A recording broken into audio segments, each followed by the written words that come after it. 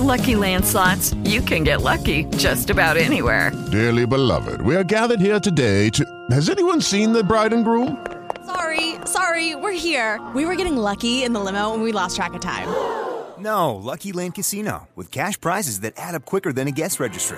In that case, I pronounce you lucky. Play for free at LuckyLandSlots.com. Daily bonuses are waiting. No purchase necessary. Void where prohibited by law. 18+. Terms and conditions apply. See website for details.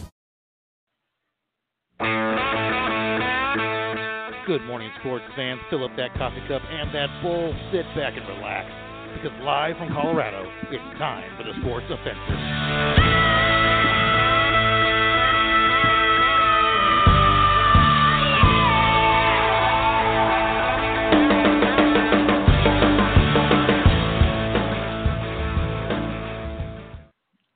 Good morning out there, sports fans, and thank you for tuning in to the Sports Offensive. I'm your host, Mark Demas.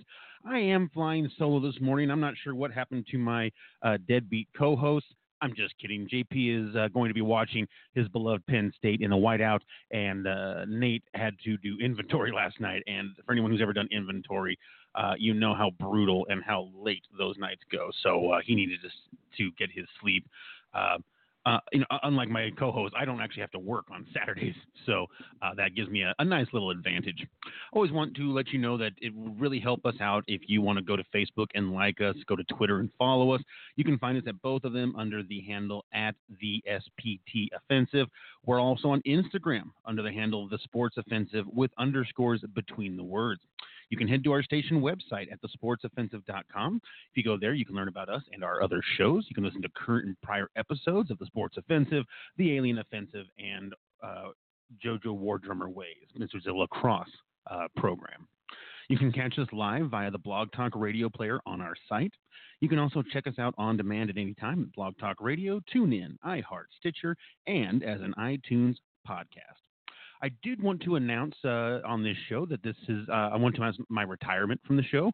I will be staying on until the end of the year, but I've got some other projects I'd like to get to. I have some other areas I'd like to explore on podcasting, and also with the way the schedules all work out for everyone, the only way we can do these shows together is on these Saturday mornings or Sunday mornings. And I basically haven't had my Saturday mornings free for about 4 years. And I'd like to do some other things on Saturday mornings and be able to record programs at other times and then post them.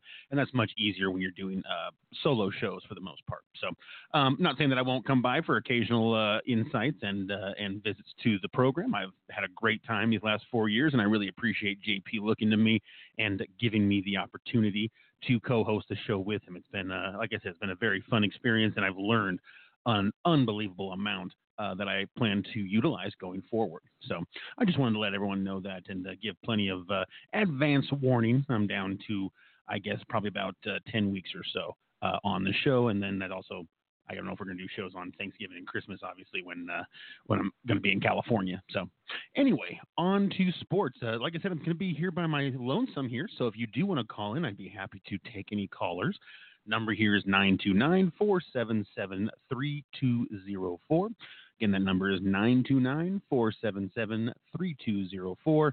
And you can find all of our information at the sportsoffensive.com website. I do have a trivia question this morning. It's a little bit of a different one, but and I don't think it's a difficult one, although I'm not sure if there's a difference between the British and American versions of the dartboard. The question is, what is the number that lies between 5 and 9 on the British dartboard?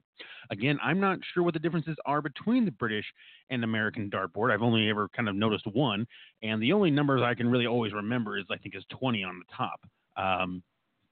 So I would probably get this question wrong. That's kind of why I picked it. I like questions that I can't get. So if you haven't answered that question, again, you could call in and let me know, 929-477-3204. And the question again is, what is the number that lies between 5 and 9 on the British dartboard? I did want to quickly wade into, while basketball hasn't really gotten started yet, we're still in a bit of the preseason. It was kind of interesting. I don't know if you saw yesterday, JaVale McGee for the Lakers mocked a cramp to get his defender to actually rotate out to the perimeter defense, and then he just turned around and came right back in, and he was fine and got a quick dish for an easy layup. So interesting play. I don't know if that's good sportsmanship, but it was entertaining as long as it doesn't happen a lot in this preseason.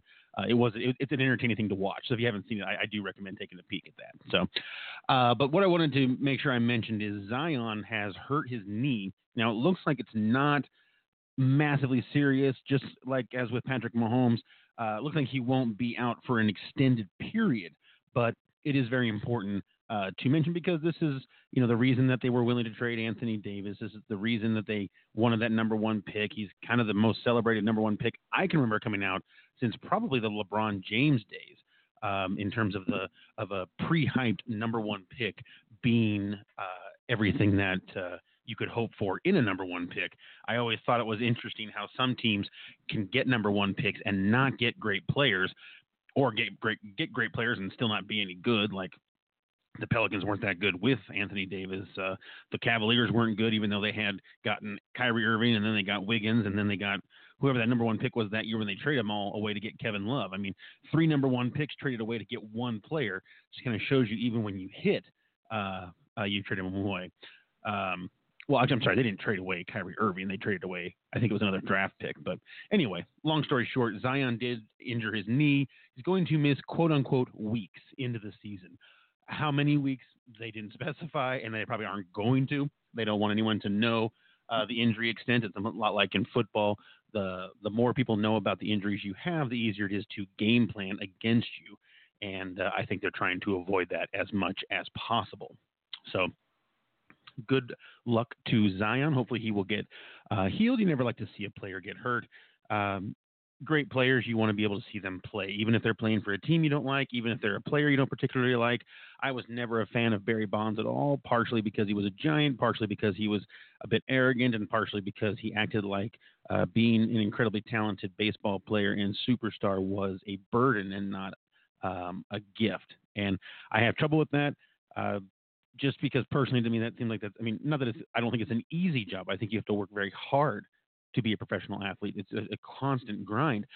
But when you have that kind of natural ability, I don't think people understand what it's like to be someone who doesn't have that kind of natural ability. And I love sports. I've loved sports since I was a child, and I've never been coordinated, never been able to run well. I've never been able to run easy. I mean, even when I was trying to run as a daily thing for exercise, and I did enjoy it. I enjoyed the results of it, but it was difficult. Every step was difficult. Every step has always been difficult. I don't have a body made for running. I don't have athleticism. The only reason I was ever even able to play baseball or softball was because I just played so much of it that I got to a point where I could hit the ball. But I still didn't hit the ball that well. So it's hard for me when I see someone who's got such amazing natural ability act like it's a burden, because so many of us would give anything to have athletic ability. When I see people who are naturally athletic and they run and they glide and they just look like it's poetry in motion, and I think I would give anything to be able to do that. And I'll never be able to do that because I don't have that kind of a body. My body isn't made to operate like that. So I guess I should be thankful that I got a pretty sharp brain that I'm able to utilize. But again, I would trade that off for athletic ability. Even when you get injured, having it, is just an amazing thing.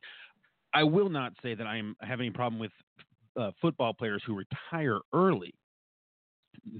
Just the people that treat having an amazing athleticism as a burden. That's what bothers me. The guys who quit football early because they don't want to spend the second half of their lives in constant pain. I totally get that. I mean, we've got a lot of local ball players have stayed around here in Denver. It's a really great city and area to live. And, some of them talk about the pain that they go through, a daily pain, just lots and lots of just copious amounts of pain in the back, in the neck, in the head, and the migraines and the contusions and the ribs that never really healed and all sorts of things like that. And, I've got a couple of significant injuries over the years, and none of mine were as severe as some of the really bad ones you've seen on the field. And I have residual effects of them. I mean, I blew out one knee. My other knee will never be good because I've had to favor it so much over the few years when I was really hurt. And so I completely understand that for baseball or football players who quit That's why I didn't chide Andrew Luck. I understood what he was like. I just, it's not fun anymore. I'm just in pain. I'm just constantly in pain trying to play, and that's not. No one would want to do that. That's not fun to do. It's not enjoyable to do. I don't know why he did it when he did it. I would have liked. I think it would have been more respectful not to do it then. It's a lot like Barry Sanders, Ricky Williams. I mean, when you quit on your team so close to the start of the season, it's like, you know what? You can't play. You don't want to play. You don't want to be here. That's fine. You can make that decision. And I and most fans will always understand that you just don't want to play. That it's just, we all have gotten tired of jobs and quit them. But you don't quit a job right before the season starts. It's like quitting your job right before a quarterly business review, and you're the person that put together the slide deck, and you're the person that put together the wording, and you're the person that did the business analytics, and then someone else has to present it. And, I'm a very good presenter, and I can't tell you how brutal it is to try to present something someone else put together, because it's not going to match your flow. It's not going to match your style. You're not going to be able to answer questions quickly that come up.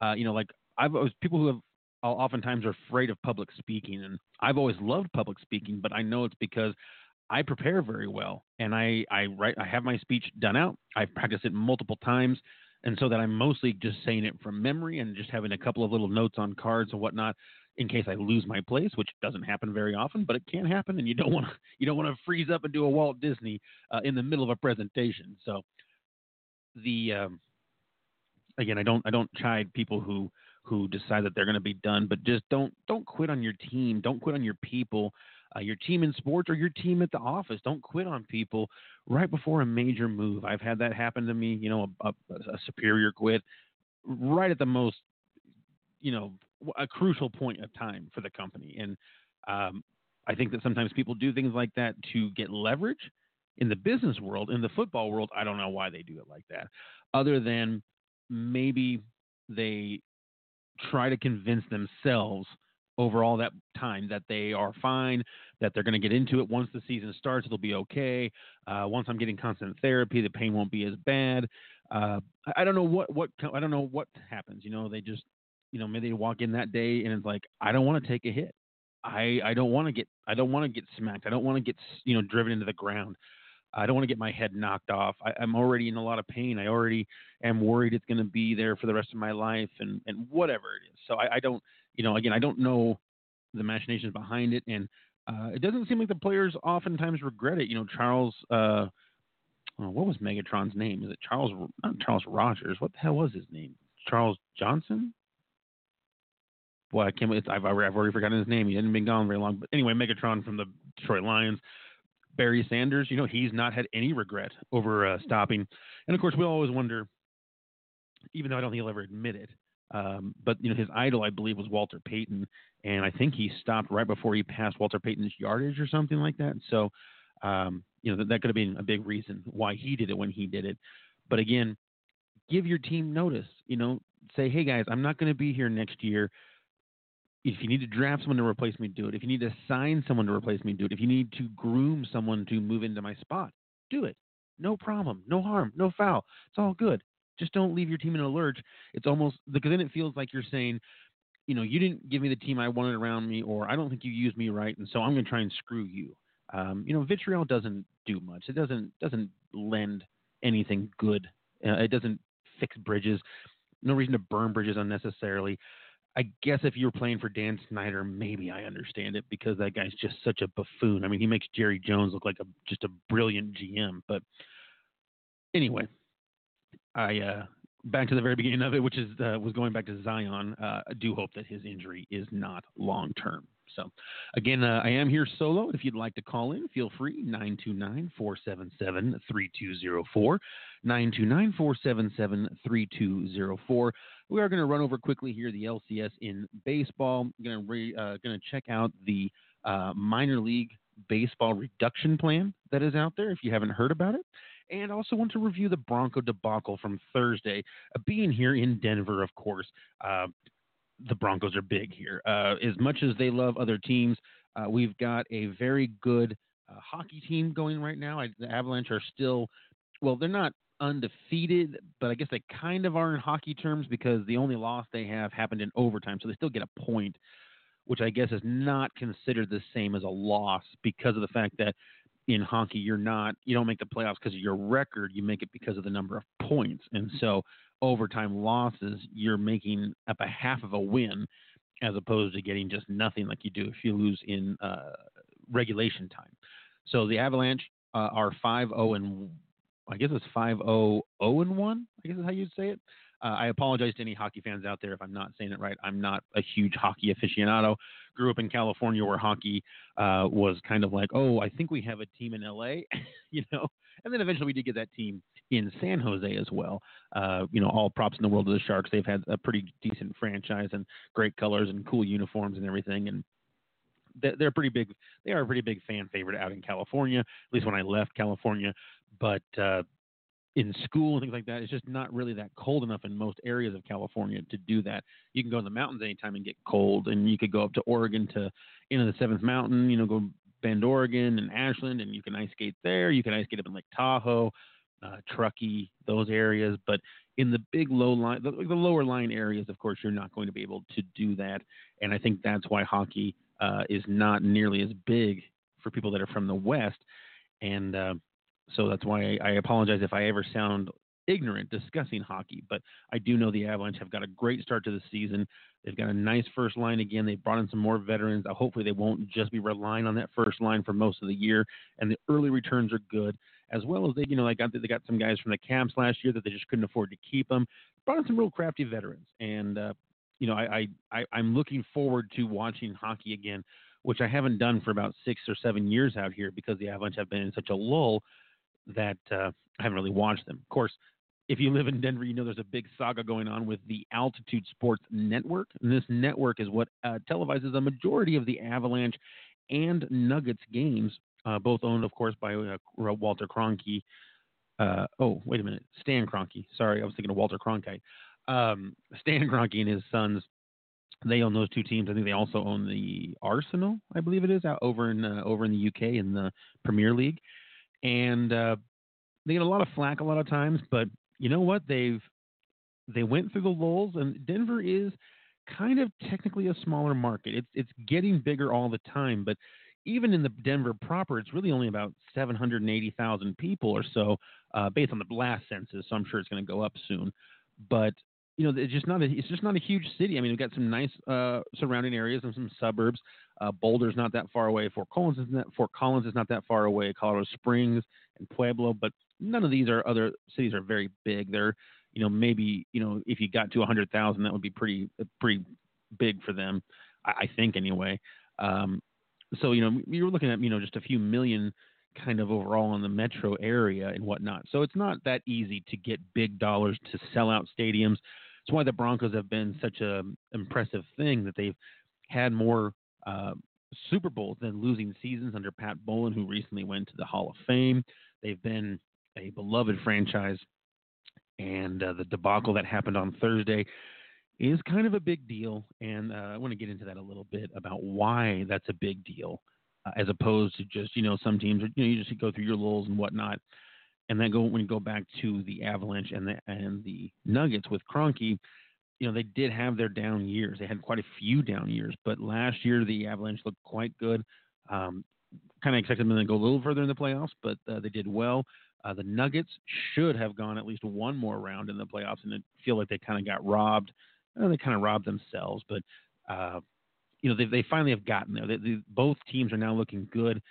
Coincides with the Rockies just cratering this year, going from tying for the lead of the division with the Dodgers and then losing the divisional game and then winning the wild card game, to this year being one of the worst teams in baseball, and most certainly the worst team in the NL West. And the NL West was full of bad teams. I mean, you had the Diamondbacks, who were kind of just kind of falling off, especially when they lose Greinke, and they've lost Goldschmidt. You've got the Giants, who were an abject disaster early in the season. They actually picked things up fairly well going down the second half and made it look more respectable, at least in terms of what they had done earlier. And the Padres, that for a minute you thought they were taking a big step forward, signed Machado, had 3 or 4 emerging pitchers, and pretty much nobody played well. and they cratered after an early decent start, and the Dodgers won the division by 20-something games, and out of all those bad teams, the Rockies were the worst one. The bullpen was horrible. The starting pitchers who had emerged last year were, for the most part, terrible. Marquez did all right, but Freeland was a disaster. Gray actually kind of came around a little bit, but that was about it. The only bright spots were basically Gray's improvement and Marquez kind of treading water. Everyone else in that pitching staff was terrible. There was some good hitting. There's always some good hitting with the Rockies, but the on-base percentage was bad and the runs were bad. And so to have all these things going on with the sports teams that had kind of more captured the heart of the city here in Denver, it's nice to see the smaller sports in terms of hockey and basketball here emerging, because you would hope that would make it easier to maybe get some free agents at some point. Nuggets, of course, didn't add anybody in the offseason as they didn't have any money. They were pretty much maxed out, but we get Porter back, and Porter is the one that was drafted who was injured. He hasn't, he missed most of his last college season, he did miss the entirety of his rookie season, but he's now been playing. He's been in there in the preseason. He looks very good, and if this guy can live up to potential, if he can live up to 75% of potential of what people think he could be, it's like adding a pretty decently priced free agent. So hopefully the Nuggets will take another step forward. Like I said, it looks like the Avalanche are taking a step forward. So good times ahead here for Denver, especially considering what's happening to the Broncos. So we'll move into baseball for a moment. So the Nationals swept the Cardinals, swept them. Did not see that coming. The Nationals may be on a high from beating the Dodgers. That was a terrific win for them. It was a soul-crushing loss for Dodger fans like myself. But what a terrific, just great grit. They just never quit. That bullpen that had been terrible played just lights out in the NLDS, and in the NLCS they looked pretty good. But the bullpen wasn't really the story, because Anibal Sanchez, I think it was Anibal Sanchez, I apologize if I'm thinking of the wrong pitcher, but threw a no-hitter up through the 8th inning in game 1, kind of set the tone. And when that guy goes out there and gives you that kind of performance and gets you a nice, easy win in game 1 with a shutout, then all of a sudden you've got, wow, look who we've got coming down the pipe now. Scherzer, who's a multiple Cy Young Award winner, and Strasburg, while he's never quite hit his potential level, he's obviously one of the more dynamic pitchers in baseball, and especially has some of the more dynamic out pitches, which he's been using to great effect in the playoffs. And, I think these Nationals are going to have a shot in the World Series. At first, I didn't think they would. I didn't think whoever's going to make it was going to, because I thought the Dodgers and the Braves were the two most competitive teams in the National League. But, again, just mad props to the Nationals, props to their manager, props to the team, to the GM. They built a strong team and they believed in themselves, and they lost Bryce Harper, and they've got better. And that's an interesting phenomenon when you lose a pitcher or a studly player and get better. And I don't know that. I think they also had a ton of bad luck in the last few years. They had so many injuries: Trey Turner, Adam Eaton, Zimmerman. Just go down the list, man. So many injuries. And they were able to finally stay mostly healthy. And I think that was the reason, you've got the team that you got. And the pitching, of course, staying healthy was a huge deal. Strasburg and Scherzer being around at least most of the year and in form make a huge difference. You got those two lightning pitchers. It can change your team and can get you a World Series. You look at Spawn and was it Spawn in Spain? Spawn and somebody. They say Spawn and some. It's like Spain and Pray for Rain. The old, I think it was the Senators that had them, which coincidentally same city that the Nationals play in. Kurt Schilling and Randy Johnson. Right? You've seen those two players. Those two pitchers back to back took the Diamondbacks to a few playoff runs and one World Series win. So with the Nationals having those two pitchers, I just think if the bullpen can not get torched, I think they can do it. And I think the Nationals are probably rooting for the Astros to make the playoff or to make the World Series. And I know you're probably saying, why would you want it to be the Astros? They've got, the Greinke and Cole and Verlander trio, which is just, how are you going to beat them? But hey, the Dodgers had Kershaw and Buehler and Ryu and Hill, and they lost. So it's I don't think pitching you can have you can get a good game plan. You can maybe jump on them early. They've got their two dynamite starters, and they've got some other decent starters. Their two dynamite starters can go toe to toe, get you to the seventh inning. If you get a nice 2-run, 3-run home run, some timely hitting, a bunt, move Trey Turner over to be in second base to score on a hit. You manufacture a few runs, and sometimes that's all you need in the World Series. Certainly some years that's not the case. Like when you had the Boston versus the Dodgers, there was so many runs being scored. The Dodgers and the Houston 2 years ago, so many runs coming across the plate that it almost seemed like pitching was an afterthought. But I don't think that would be the case in the Nationals versus the Astros in the World Series. What word am I trying to think of? Darn it. Conversely, I guess, if the Yankees were to make it to the playoffs of the World Series, the Yankees, they don't have necessarily dominating starting pitching, although don't sleep on their starting pitching. It's not bad. I mean, Paxton, I can't remember if Paxton's hurt. I'm sorry. But, I know they got Paxton. They've got Tanaka. They've now got, what's his name back? Severino back. Sabathia, is a crafty veteran who can give you a good game if you need one on game 4. They've got pitching, but what would really be the scary thing for, I think, the Nationals is that basically every hitter in the Yankees lineup, from the leadoff hitter to the number 9 hitter, every single one of them is an easy SWAT home run if they just get the bat on the ball. They've just got so much power, from Stanton to Judge to Didi Gregorius to Sanchez to LeMahieu, even to Gardner, Hicks, whoever you're going to bring up, they hit home runs, and they hit a lot of them. And you don't want that happening when you are in a World Series game, because if you do get into those games that are kind of tight and close, there's nothing scarier than the team where every single batter can hit the home run. Of course, they have to be on. Most of the Dodgers lineup can hit home runs, and they just didn't for the most part against the Nationals. So I do feel like the Nationals would be better off facing the Astros, but you never know. The hotter the team is you face, the worse off you are. The one nice thing for the Nationals with the sweep is the Astros and Yankees are now going to Game 6, and in this Game 6, the rumor is they're going to be using their bullpens instead of using starters. And so if that's the case, if they're only using their bullpens, you're going to get to a point here now where the bullpen is going to be tired, whoever goes to the World Series, and the Nationals are going to have had a week for their bullpen to rest and their pitchers to rest. There's always that argument over rest or rust, right? I mean, is it too long of an off thing? Are they on a roll? Did they get hot, and that's why they beat the Dodgers and then then swept the Nationals? Remember when the Rockies did this here for our hometown Denver, and they go to the World Series against Boston, and they just kind of got crushed by Boston, but they'd had like 13 days off or something after sweeping both of their series in the National League to get to the World Series. So it can work against you. If you've got the feeling, if you've got the flow, if everything is moving and working and going, stopping it can be a disaster. It can really ruin things.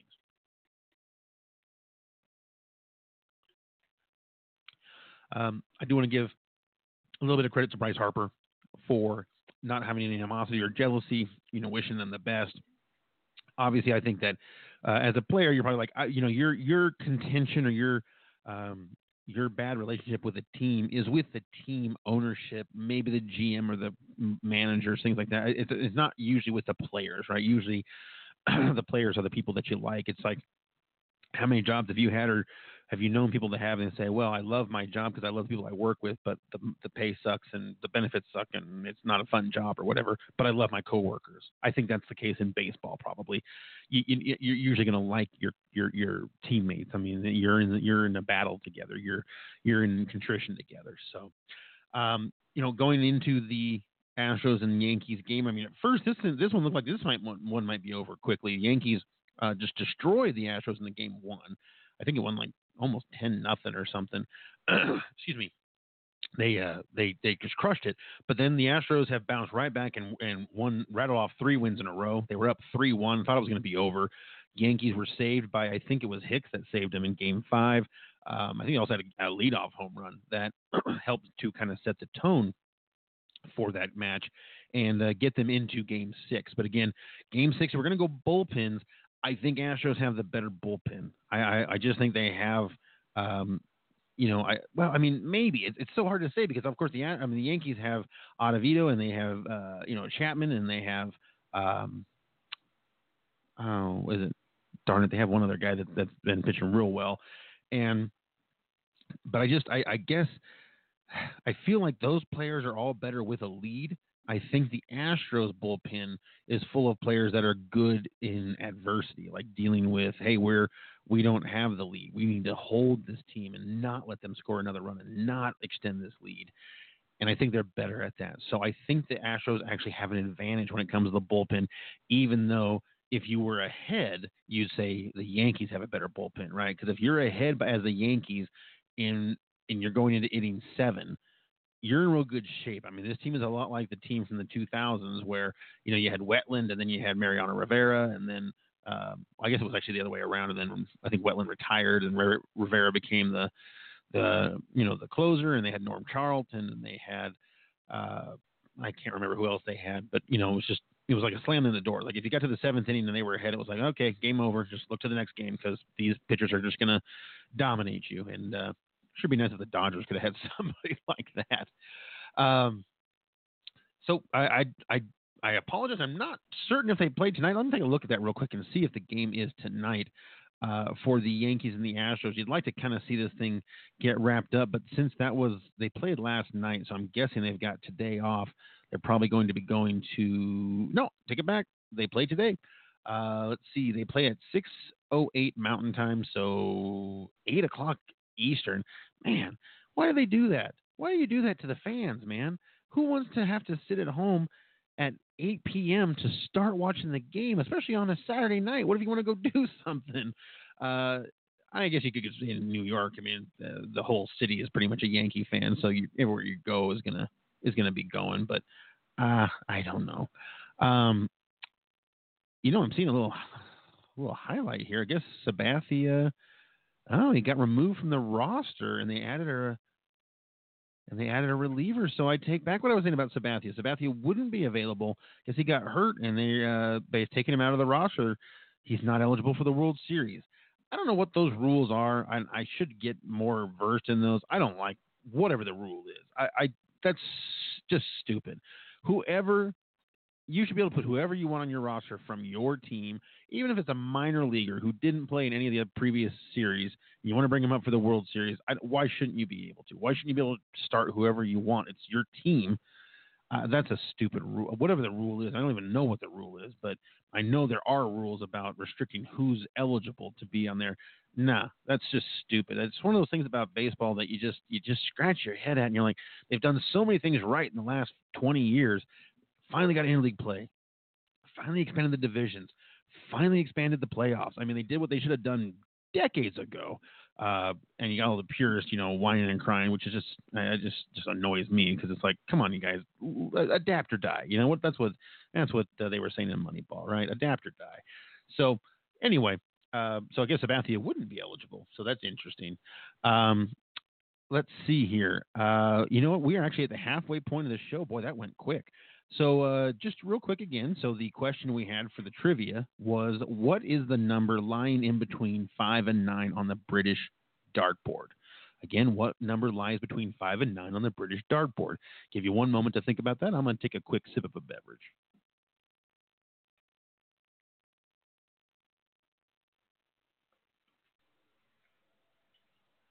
All right, your final Jeopardy time is up. The number is 12. 12.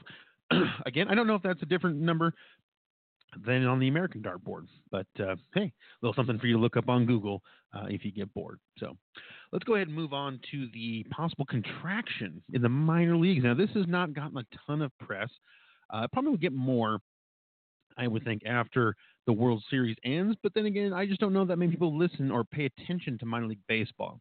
But I will say that I love minor league baseball. I've been to quite a few games in quite a few different cities, and it's a very fun feeling, man. It's back to baseball at its purity level. It's like, I guess you would say, like kind of like watching college basketball.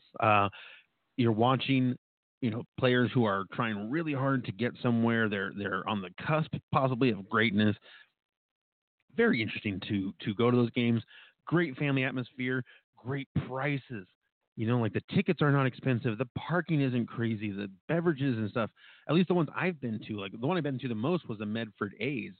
I assume they still have the Medford A's. That's up in Oregon. And so much fun to go to those games. I mean, you could walk around. There was plenty of stuff to do, out in the stadium, the little games and things like that. So, if your kids kind of got bored for a little bit, wanted to go out there but nice open atmosphere. It's not like a stadium. It's more like a field. So very open, very, like I said, just very friendly, very low stress. I mean, for the fans, for the people watching, it's a nice experience.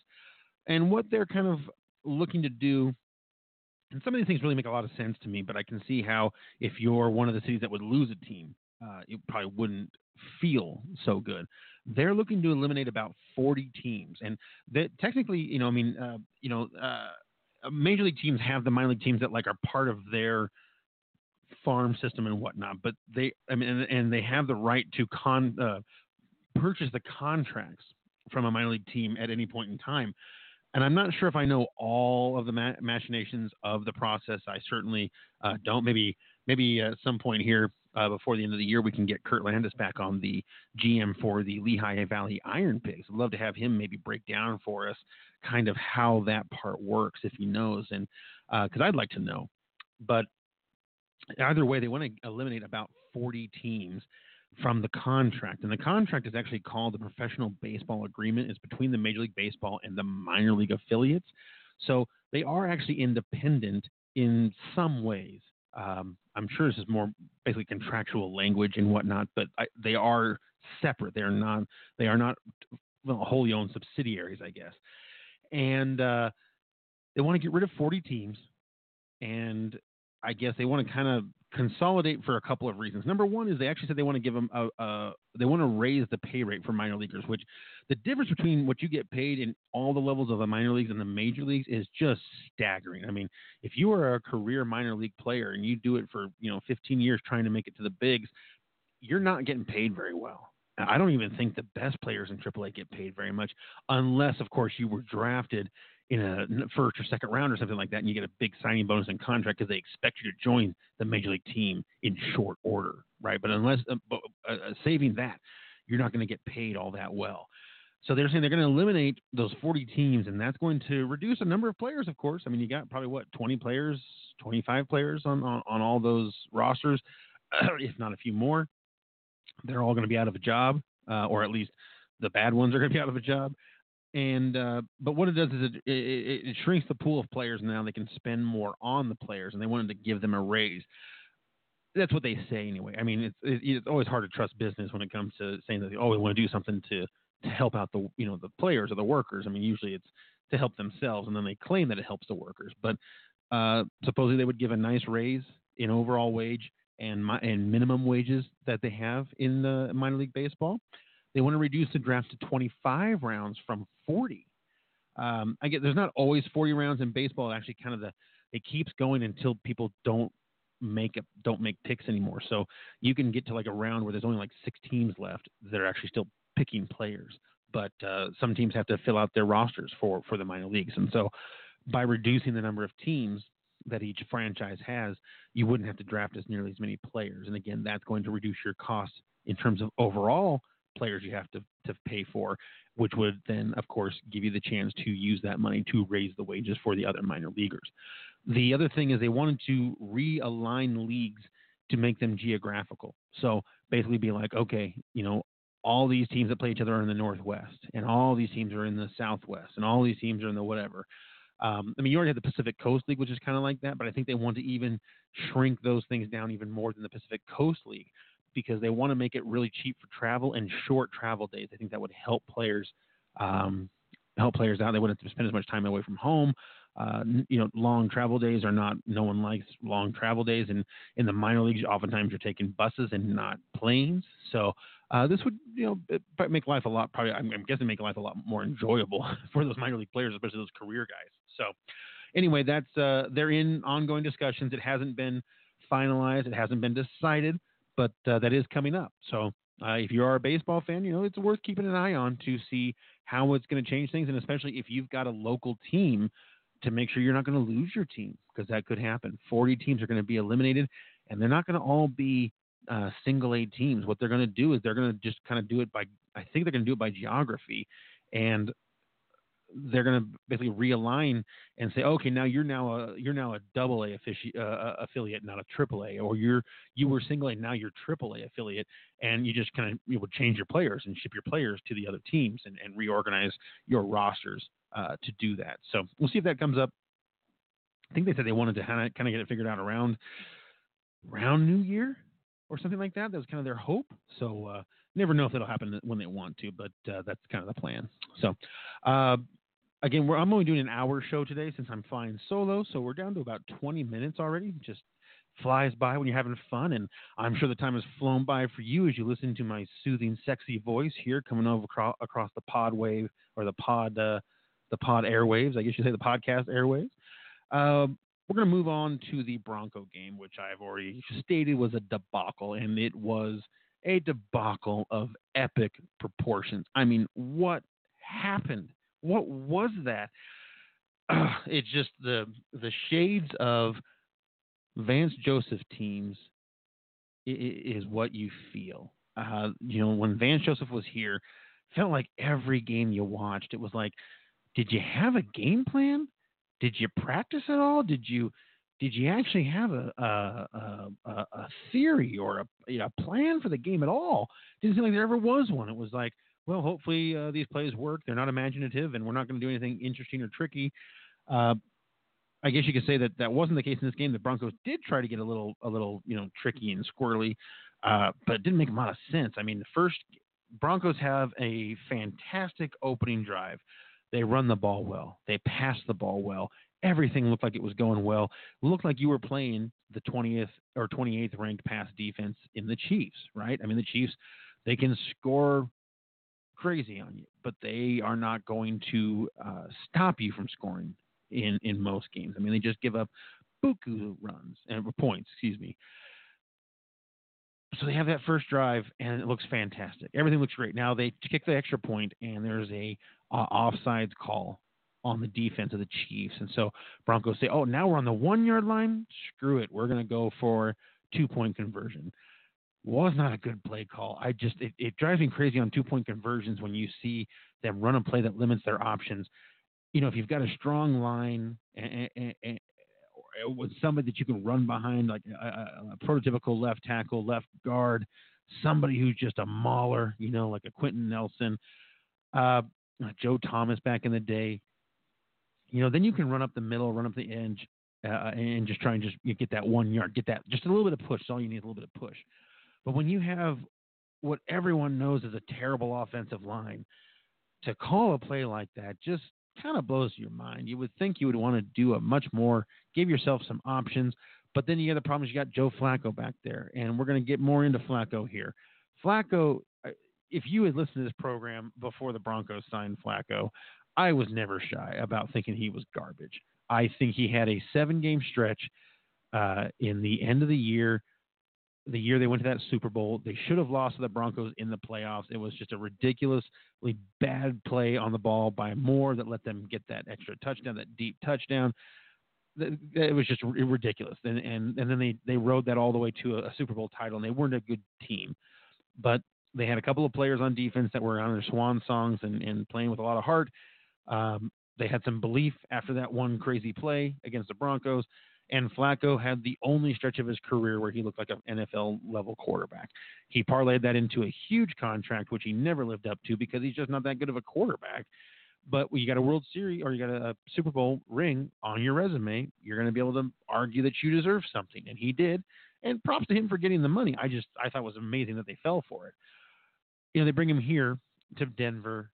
You're thinking, well, Simeon just obviously didn't have it. We got to do something. Then you're on Chase. Chase didn't have it. So then get rid of Chase. Now bringing in Flacco. Another guy who just doesn't have it. I mean, they're trying to put these Band-Aids on things. And, we hope that this means that they'll be putting in Drew Lock as soon as he is off the IL and get him in there, get him some experience, get him some reps to prepare for next year. Hopefully he can do it next year. I know there was some speculation, and maybe there still is, that Flacco was not just for a 1 year. They were thinking of him as a 2 to 3 year stopgap while they brought Locke along slowly. Just you can't do it. You can't keep him out there. In fact, I'm not sure he should play another snap. And the fact of the matter is this: there's two things that are wrong with Flacco. Number one is he's not a good quarterback in terms of diagnosing. He doesn't throw good balls. Most of the deep passes that they did connect on, Cortland Sutton deserves a ton of props. He's an amazing receiver. He's going to be an absolute stud receiver at some point. And he was the reason that most of those completions even happened, because he made adjustments. He boxed out. He got position. The throws were terrible. The throws were not good. The throws should have been probably intercepted if it was not a good receiver using good skills on boxing out. It probably would have had some interceptions. In fact, I think probably one of them probably was going to be an interception that the defender just screwed up. So I mean, he doesn't make good diagnose. He doesn't diagnose the defense very well. He does not throw a good accurate pass, especially deep ones. And when he gets hit, that first drive, they didn't give up a sack. And I've noticed with Flacco in a couple other games, but it was 100 times more definite this time than it was in any other game. And that was, he took the heavy, hard sack. He got smacked hard. As soon as that happened, the guy could not focus. He could not play anymore. He becomes a deer in the headlights, and he has that look like, oh my God, I've got to get rid of this ball in less than a quarter of a second so I don't take a hit. And he's not mobile. He can't run. He can't move. He's got no moves at all. He's like Vinny Testaverde used to be. He's just a statue back there, like Eli Manning had become. And it's like, if you are that way, you're in trouble, man, because even if you have a good offensive line, people are going to get through. You can't. Otherwise you're going to have to hold all the time if you're going to try and stop people from getting through. And then when they get through, it's going to cause you to have to move around to avoid those hits. And Flacco can't move. He can't move. And you had a Kansas City team, a defense that is not good, that has gotten pretty much given up some pretty poor totals in terms of yards and points over the last couple of seasons. And they were getting a lot of pressure on Flacco. Now, again, you go back to the fact that the Broncos' offensive line is still somewhat of a disaster. But you've got to get Flacco out of there. He's done. And I'm not that part of it, the deer in the headlights, the afraid, the hearing the footsteps. He's not alone. And that part is not necessarily his fault, because I feel like Case Keenum and Trevor Siemian both displayed the exact same problem. They just, once they got hit, and they got hit hard because of the fact that the line just didn't slow these good pass rushers down, and so they just took big hits. And both of them seemed like they could handle more hits before they kind of did what Flacco does after one hit. But they all kind of did the same thing, which is, if my first option after the half a second to a second isn't open and ready, then I'm just throwing the ball away because I don't want to get hit, And if I wait an extra, one extra second, there's a good chance I'm going to make a fumble or whatever, because I'm going to get hit and I'm going to get swatted and stuff like that. So I know that part is not 100% his fault, but he can't take advantage of the times when things are good. He can't take advantage when times are good. So he certainly can't take advantage when times are bad. And that's evident, and you might as well just get him out of there. He's not good. The offense has not been good for years. It's certainly not any good with him, and he's starting to lose the team. I know Philip Lindsay was upset about the way that he kind of set him up to get smacked in late in garbage time. And the Broncos backup is not good. It's just kind of a joke backup while they're waiting for Drew Lock to heal. So I don't know what you do next week, but man, I think Lock, maybe the week after he can come out, get him out there. Just let him play. He can. He's young. He can take some hits, and I don't know. Just try and get creative. That fake punt they do. You're tied 7-7 with the Chiefs, one of the highest scoring teams in the league. Mahomes is still in the game at that point. You're on your side of the field, and you've got a running back or a punter going for a run for a fake, and it's like, man, I just never see the ones where you snap it to the punter and they run and it works. You snap it to the one of the blockers who's up short, and then they try and take it. But you do it to the punter, man, that's like 10 yards just to get back to the line of scrimmage, let alone get the yards you need to get a first down. And just wasn't a well-designed play because there was no blockers out there at all. It was just kind of a disaster. So everything looked like a disaster, and I don't want to, collapse on Fangio yet. It did look like in the last couple of games they won, and then the 2 games before that they should have beat the Bears, and they really could have beaten I think it was the Colts or the Packers. Who was it? I think it was the Packers. And there was another game they really probably should have won, if not for some just collapsing at the very end. So they could have been 4-2 going into this game. Could have been a game to almost salt away first place in the division. And Mahomes goes out, gets his knee injury, which turns out it's not as bad as we all kind of thought it was going to be. It looked like it could be a season ender. Now they're saying, that the structural damage is not that bad. He could be back in 3 to 4 weeks. We'll see. I mean, he's young, so young players tend to bounce back quicker, but don't get too certain when he'll be back, because knees are weird things, and you got to make cuts laterally. Things can happen. So anyway, but good news for him and for the Chiefs fans that is not looking like he's like a long-term injury. Another thing I think we need to bring up here before we run out of time is the line. So first of all, Garrett Bowles, it's over. Just you got to do something. Move him to guard. Move him to right tackle. I don't know. Get him out of that left tackle. The guy is just a walking penalty machine. He just all the time he gets penalties, and it kills momentum. Every time you've got a good run, a good pass, you get excited. You're like, oh, here we go. The offense is here we go. Now we're getting going. Pistons are starting to, fire on all cylinders. And then, oh, no, bring it back because you got a holding call. So now, not only did you not get the first down, but you've added 10 yards to your down and distance. And that's just a killer. And he keeps doing it. He keeps doing it. So it's time to get him out. This is the 4th or the 5th year, and he's not getting any better. He's not a football player. He's got some talent in terms of athleticism and some strength and size. He looks the part. He doesn't have a head. He's not a football player. He's just not. He just doesn't get football. And it's a shame that they wasted a first-round pick on him. But you know what? You had to give it a shot. You didn't have anybody. You tried. See what happens. You get rid of him now, and you're going to get an early pick probably this coming up season. Left tackle. I hope there's a good one out there. If not, it's another lineman, take him, because it leads to the last part about the Bronco debacle we got to talk about, and that is, I've defended John Elway a lot. I think that people don't give enough credit for the championship team he built.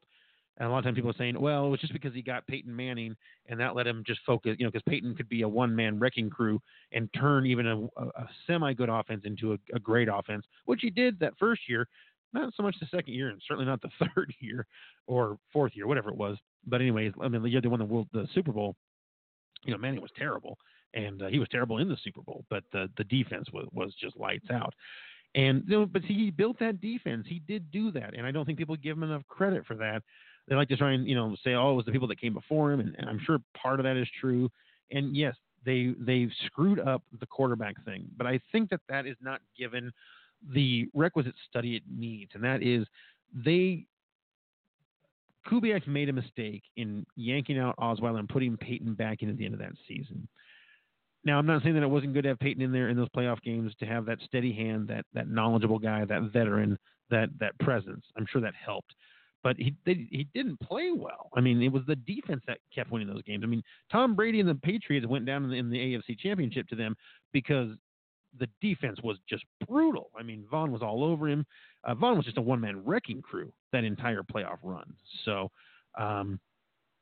anyway, I think what happened was they took him out. He felt scorned, and he left. And I know you're saying, well, he just retired, just a couple of days ago, and he's made $60 million in his career, and he, hasn't had that many wins and all that kind of stuff. But you know what? I think it all got derailed because he went to a team he shouldn't have played for, in a system he shouldn't have played for a bad coach, O'Brien down in Texas or Houston. And, he would have been okay, I think, if he had stayed here. I think he was made for Kubiak's system. I think he would have fit in well. And when they lost him, it was like that was the whole plan. It was like, you got Peyton, and we're going to transition to Brock, and that's how we're going to do things. And then they were caught, with their panties down. They didn't have a backup plan. And all of a sudden it was like, okay, a 7th round draft pick. Oh, now we're going to move up in the draft and take a guy who's a project. And The one thing that you could say about the Broncos and not get any pushback is that they are not the best at developing offensive talent, and certainly not quarterback. I'm not sure why they've had so much trouble with that, because with Kubiak and Elway, you would think they would be, they would have some idea of how to do that, but they just don't seem very good at that. Of course, again, I understand the offensive line is just an absolute disaster. And but again, that moving to the third point that I want to make, and that is with the GMing from Elway. And I don't think Elway should be fired. I still think that he has got. I think that I think he needs. I just think he deserves more time. You win the Super Bowl. It's like with what was it, Red Sox? They fire the manager or the GM.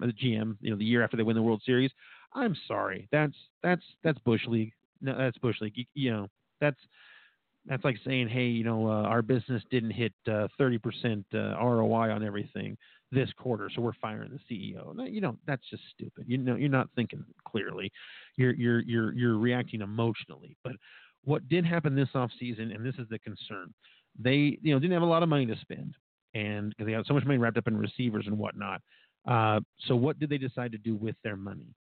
They went after McClanahan, or Callahan, the cornerback from the Bears, who had been with Fangio, but he's not played. He's been hurt the whole time, and I think they thought he was going to be okay, and he's not. And so they haven't had him on the field. And then they signed Juwan James, the right tackle, most expensive contract for a right tackle in NFL history. Bring him over. You're thinking, wow, Miami must really be tanking or giving up this year because they let him go, and it's a good lineman for him. They did the same thing with Tunsil, but now we're kind of realizing why they let him go, and it's that they had a bit of a reputation as a glass player, very delicate, gets hurt easily, goes down easily, won't play if he's got some minor ailment, and that's what's happened. He does not hit the field at all if he's got any kind of an injury. He's just done, and they've been without him for a lot of games, and they needed it. That was a big deal for the offensive line. That was the one big piece they were bringing in to try and help things, along with getting Munchak in to be the coach for the offensive line. So, you look at the two big off-season acquisitions, and basically neither one of them are playing. And I think right there, that shows what the problem kind of that the Broncos have, and that is they're grasping at straws too much rather than saying, I think maybe they really needed to say at one point, all right, we just don't have the necessary talent. We need to blow it up. And I think they waited too long, because now if you blow it up, you're not getting as much for Vaughn as you would have at the beginning of the year. You're not going to get nearly as much as you would have gotten for Sanders as you could have at the beginning of the year. Chris Harris Jr., you're not getting that much. Derek Wolfe. I mean, they've all reduced their prices because the team played so bad and everything. And man, if you're stuck getting, if you only get one first-round pick for Vaughn and don't get a first-round pick for any of those other guys, you lost your shot. You could have traded them all away and gotten a lot of stuff if you'd done it like 2 years ago or so. But can't cry over spilled milk. That time is over. But should they blow up the team? Probably. You should probably trade away Vaughn, even though I'd hate to see him go. Bradley's done for the year. We'll get him back, at the end of the next season. Chris Harris, he's played very well this year, but I don't think he's going to re-sign with the Broncos. So, and they probably couldn't afford him if he would. So might as well trade him away. Same thing with Derek Wolfe. He's not going to be re-signed. Trade away whatever you can trade away, whatever somebody wants. Keep your young guy, keep Sutton, keep Lindsey, and probably keep Freeman. Keep kind of the young talent that you've got, and let the rest of it go, and trade away anything you can that's got good value, and start over. And you know what? Start with the lines, defensive and offensive lines. Just put everything into those until they're fixed, because until you fix those two things, that you're just not going to compete. And if you give me a team that's got a dominating offensive line, and you got me a team that's got a voracious quarterback attacking defensive line, you know what? I can get away with substandard players in the rest of the positions, and I can still win. As a coach, I could still win. If my quarterback has time, my receivers are going to get open eventually. If my offensive line is strong, can open holes, my running back's going to get yards. And, when's the last time you saw the Broncos line push the way like Dallas does, or Eagles do, or Bills even? They push the line forward 2 yards. And so their running back, by the time he gets to the line, he's already got good momentum going and he can push forward. For the Broncos, for the number of years, as impressive as Philip Lindsay did last year and has done this year, really, overall, it's all him. The line is not opening holes. The line is not getting a push. He's getting hit in the backfield. It's not working. And, again, a strong defensive line, and we've seen with Tom Brady, if he gets pressured, even Tom Brady makes mistakes. So that's what the focus is going to have to be. They're going to need to rebuild this team. You've got a possible quarterback for your future. We'll see, of course, if he's that good. Sutton is going to be a dynamic player. Do not trade him away, and keep Lindsay as a running back. There you go. You've got your little foundation of skill players on offense, and then just spend everything you can on the offensive line. Again, we hope Noah Fant comes around, but boy, he has not looked that good. I'm hoping it's a learning curve, and rookie tight ends often have trouble, but that's looking. He's looking not so good so far, but just a lot of times he's just dropping passes. He's not getting open when he should. He's not making the right cuts. But it's his rookie season. We'll give him a little bit of time. So, all right, everyone. Well, that's hitting about the hour point here. So I'm going to sign off. I do appreciate any of you that listened to me rattle on aimlessly for about an hour and 1 minute. Hope I was entertaining for you and gave you a little something to do on your Saturday morning as you're drinking your cup of coffee, watching the sun rise on what looks to be a beautiful Saturday.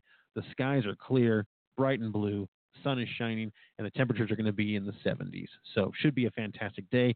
Hope you enjoy college football today and enjoy possibly watching the ALCS this evening, and enjoy tomorrow since you don't have to sit at home and watch the Broncos. So thanks so much for tuning in, everyone. Have a fantastic rest of the weekend. Bye-bye. Judy was boring. Hello. Then Judy discovered ChumbaCasino.com. It's my little escape. Now Judy's the life of the party. Oh, baby, mama's bringing home the bacon. Whoa, take it easy, Judy. The Chumba life is for everybody. So go to ChumbaCasino.com and play over 100 casino-style games. Join today and play for free for your chance to redeem some serious prizes. ChumbaCasino.com. No purchase necessary. Void where prohibited by law. 18+ terms and conditions apply. See website for details.